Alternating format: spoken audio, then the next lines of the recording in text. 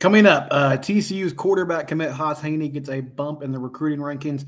Also, TCU baseball, they win a Big 12 championship, win the Big 12 tournament, go 4-0 over the weekend, and found out their regional draw this afternoon. We'll talk about that and more next on Locked On Horned Frogs.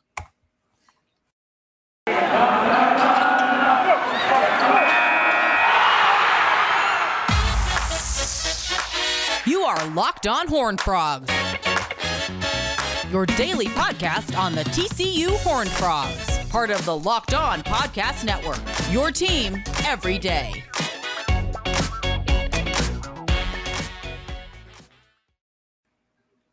That's right. It is your team every day. Please subscribe to our YouTube channel, Locked On Horned Frogs. Also can find us wherever it is you get your podcast in its audio form.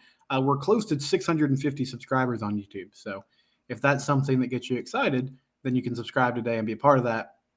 I appreciate the consistent momentum we've had on that channel, as well as those of you who download the audio podcast every day, or if you just listen to us once or twice. That's fantastic. We're going to talk TCU football and TCU baseball. I do want to take one quick moment to say I hope you're having a good Memorial Day, enjoying some time with family, hopefully, or friends. Maybe tonight, later on, you're going to be on the grill, or you'll be partaking in some food. And thank you to the families of those. It feels impossible, and it is, to articulate the gratitude that we should have for those who sacrificed for our country and gave us the ability to do things like podcast about TCU football without any real, repercussions, or more importantly, to just live in a great country that gives us a lot of freedom of choice. So we're thankful for that sacrifice that people made. And if you have a loved one or a friend that you lost through the years serving our country, then my condolences to you. And I hope that you can find some comfort and peace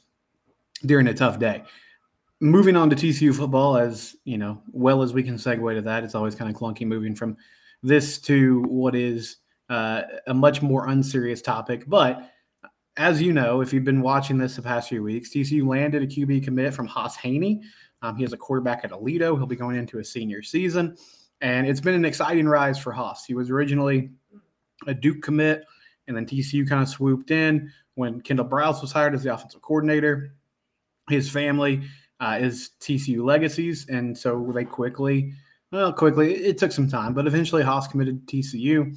There are other schools like Baylor involved. Clemson got involved later in the process. He's going to be invited to the Elite 11 finals, where he'll get to compete against some of the best 20 high school quarterbacks in the nation. And a huge debate among, well, not really debate. I feel like TCU fans sort of all feel the same way on this, but a discussion topic has been Hauss is a 3-star player by most of the services, or at least was when he was recruited and eventually committed. But he got a bump to a 4-star on 3, and then 247 decided to bump him to a 4-star prospect this weekend. ESPN and Rivals still have him as a 3-star prospect, so I think technically on the composite rankings, he's still a 3-star player. And some of you might be like, who cares? And I understand why you would think that. Did Hauss Hejny suddenly become a better quarterback over the past few weeks? Maybe. I don't think that's likely, though, right? Like, we know who this guy is. I certainly believe he has room to improve, things to hone in on. I'm sure he's working really hard this summer to get ready for his senior season. I feel like if he has another big year at Aledo as their starting QB this year, then that will be super helpful. Sorry if you saw my son just run in the background there on YouTube. But whatever the case, like, Hauss is who he is, and a lot of the limitations with him have been surrounding his size. He's not 6 feet tall. Brian Smith told us last week, like, there are some QB coaches, trainers that that's just a non-starter. Like, they won't even really work with guys or, try to get them to a place where they're going to improve if they're not over 6 feet tall, which sounds kind of silly to me, but I understand the limitations that can come with being a shorter quarterback. Incredible athlete, though. And the good thing about this, what's really the point of this? As Hauss gets more attention, and it feels like he's a player with high upside, and that seems to be so far the path that TCU has taken, at least with the guys that are committed. Guys like Travis Jackson, Tobias Steps, Hauss, who are 3-star players at the moment, but have a lot of room to grow, have good frames that, they can bulk up on, and have a really high ceiling. And so as Hauss gets evaluated by more players, more coaches, scouts, etc., there's a good chance that there's a lot more momentum around him coming in and being, an immediate impact player at TCU. And as Brian Smith told us, who is, if you don't know who that is, I'd encourage you to go watch the podcast I did with him last week, but he's the Locked On Network's new recruiting insider. These wide receivers, this is a huge deal to them. Who's playing quarterback, right? Like, obviously, I want to know who's throwing the ball to me. I want to go in with a guy that I'm comfortable with, that I feel like can make plays, that can be a big-time player. And so for Bryant Wesco, who's kind of taking his tour of the country this summer, and TCU has been able to get him in for an official visit, 5-star wide receiver from Midlothian. If he sees Hauss balling out and making things happen on the camp circuit and in, the recruiting rankings, and there's more talk about him, maybe that's something that can sway his decision. Ultimately, it's going to come down to the relationships, right? Like, it's these guys meeting in person. How do they gel? How do they mesh? How could they work as players from here on out? But it's a cool thing. Congratulations to him. I think more scouting services are seeing what a lot of our fans and listeners have said since he made this commitment, which is this is the type of guy that just feels like he's going to be a great, great college football player. And you see the traits that can make him really good and that allow him to move and grow. And it's going to be fun to see how that, comes to pass over the next few weeks and months as we go through the rest of the offseason. And TCU has big official visits coming up in the summer that we'll talk about and report on as much as we can. And we'll try to parse out, where these guys might end up. But there's players that they're in the mix for that they really have never been in the mix for, at least this seriously. And so it's cool to see the momentum that started with that national championship appearance last year, and it makes this season all the more important. Can you sustain that? Maybe not get back to the national championship game, but can you show that you're not just going to be a flash in the pan every 3 to 4 years, a team that's a contender, but a consistent contender in the Big 12 Conference? When we come back, the demise of TCU baseball was greatly exaggerated. We'll talk about that next. I do want to mention this, though. Built Bar is one of the great protein bars around. And I've talked about this. I talked about Built Bar since I started with the network almost 3 years ago. They've been a very consistent sponsor for us. It's delicious food, typically 160 to 180 calories, and it's real ingredients, real dark chocolate. Cover those bars with that.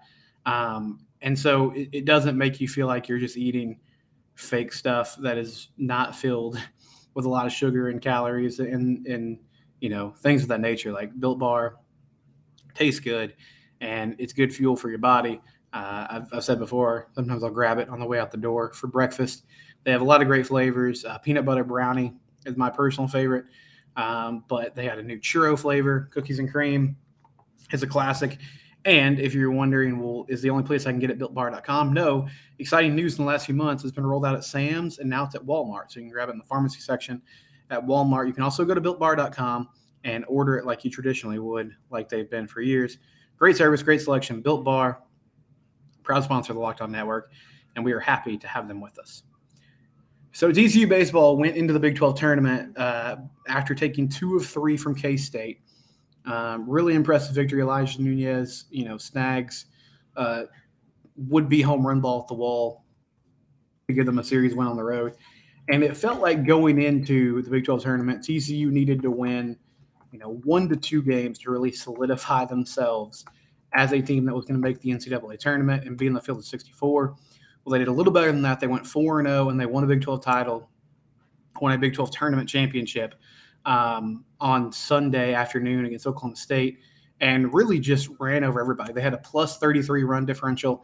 The only game that was close was the semifinal matchup against Kansas State, where they won 6-3, but beat K-State in the opening game 16-3, run-ruled them, run-ruled Kansas 14-4 in 8 innings on Thursday.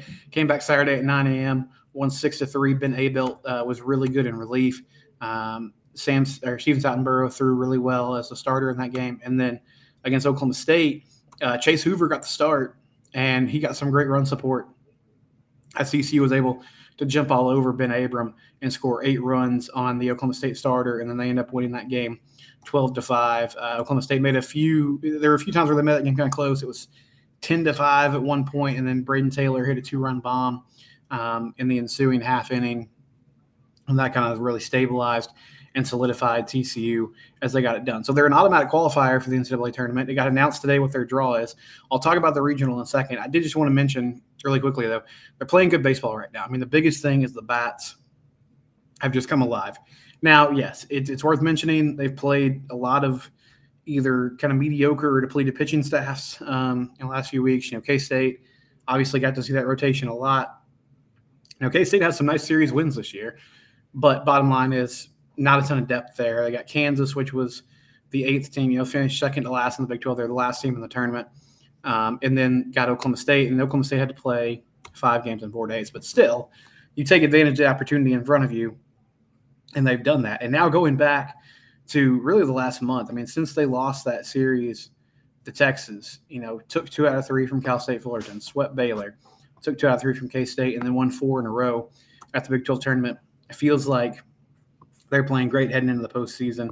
37-22, their record as they start tournament play. Luis Rodriguez was out with a shoulder issue, but Kendall Rogers from D1 Baseball said that he should be good to go for the NCAA tournament, which is good news. Cole Klecker pitched against KU. Wasn't his best outing. Ball kind of got hit hard on him, but hung in there. And I believe he pitched 5 innings in that game. I'll check here. No, he only went 3 innings, 5 hits, 3 runs, 3 earned. It's not his best ever. But Luke Savage looked good out of the pen this weekend. Pitched well against KU, and then pitched really well against Oklahoma State. 4 shutout innings for Luke, and so he was fantastic coming in relief after Chase Hoover ran into some issues, finding the plate, and walking some guys in the 3rd inning. So overall, really good weekend for TCU baseball. Now, we're going to go more in depth about their tournament draw on Tuesday with Jacob Davis from KTCU, who does the pre- and post-game coverage for TCU's radio station.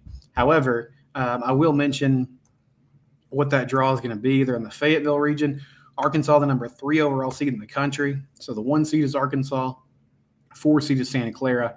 Arizona is the 3, and TCU is the 2. So they'll get Arizona in that opening game, and then if they win, most likely Arkansas. Played in the Fayetteville Regional a few years ago and did get to the regional final. I remember Slosh kind of took a risk. He threw Brandon Williamson in game 1 against Cal, but they were able to jump over all over the Cal pitcher, won that game, and then Nick Lodolo battled it out with Arkansas's ace, and unfortunately TCU just couldn't score many runs that night. Ended up losing, fell in the loser's bracket, and then made it back to the regional final, but fell to Arkansas. And so back in Fayetteville again, really good Arkansas team. It really does feel like they were sort of a bubble team, could be like a lower 3 seed, maybe worked themselves into a higher 3 seed, and then by winning the games they did in the tournament, probably worked themselves into a lower 2 seed, which makes it a tough draw. But if you're going to go through and make a run, you have to play good teams eventually. I threw this out on Twitter. I said, what do you think of the Frogs draw? Toad Hefe on Twitter, I like that username, said excellent draw for the Frogs. James Reynolds says really tough region, but winner in Fayetteville might get a much lesser opponent in the Super Regionals. Yeah, so that's an interesting point. I mean, if you win, if you get out, then you play the Indiana State Regional. I believe North Carolina's on that side of the bracket too, but an opportunity to play possibly a mid-major in the Supers if you were to get there. And then I had one more reaction. Oh, yeah, Joe Blankenship just said, let's go. # Toad to Omaha. Now, there was TCU and Arkansas did play earlier this year. It feels like this was years ago. But they played in the 2nd game of the season. Frogs won that game 18-6. It was when they were just hitting the crud out of the ball in Globe Life Field. And Cam Brown started that game. But I think that was the night that we were introduced to Cole Klecker. I'm going to look at the box score here. But I feel like Cole came in relief and pitched pretty well. Yeah, he pitched 4 1/3 and only gave up 1 run. So really nice effort by him and Vinay Belt, the 2 freshmen, the last time these guys played. But that was back in February. So don't really know how much water that holds. Possibly means something, though, as they did see themselves beat Arkansas on the field. And maybe that means something for the team moving forward. We'll take one more break. We'll come back and wrap things up. It's Locked on Horned Frogs. Again, thank you for listening today. I'll have all baseball tomorrow. We'll talk about with James Davis or Jacob Davis, about the Frogs taking on Arizona and then possibly Arkansas in that Fayetteville regional that's coming up this weekend. And then we'll have plenty of football coverage the rest of the week I haven't quite. So in June, I haven't decided exactly what I'm doing yet. They allow us at the Locked On Network to go to 3 shows a week, but we got some good momentum, so I might just keep rolling it along. I'll update you as soon as I kind of make a decision on show plan moving forward in the summer months. But for now, we'll definitely be back tomorrow. Thank you for listening and tuning in. It's Locked On Horned Frogs, your team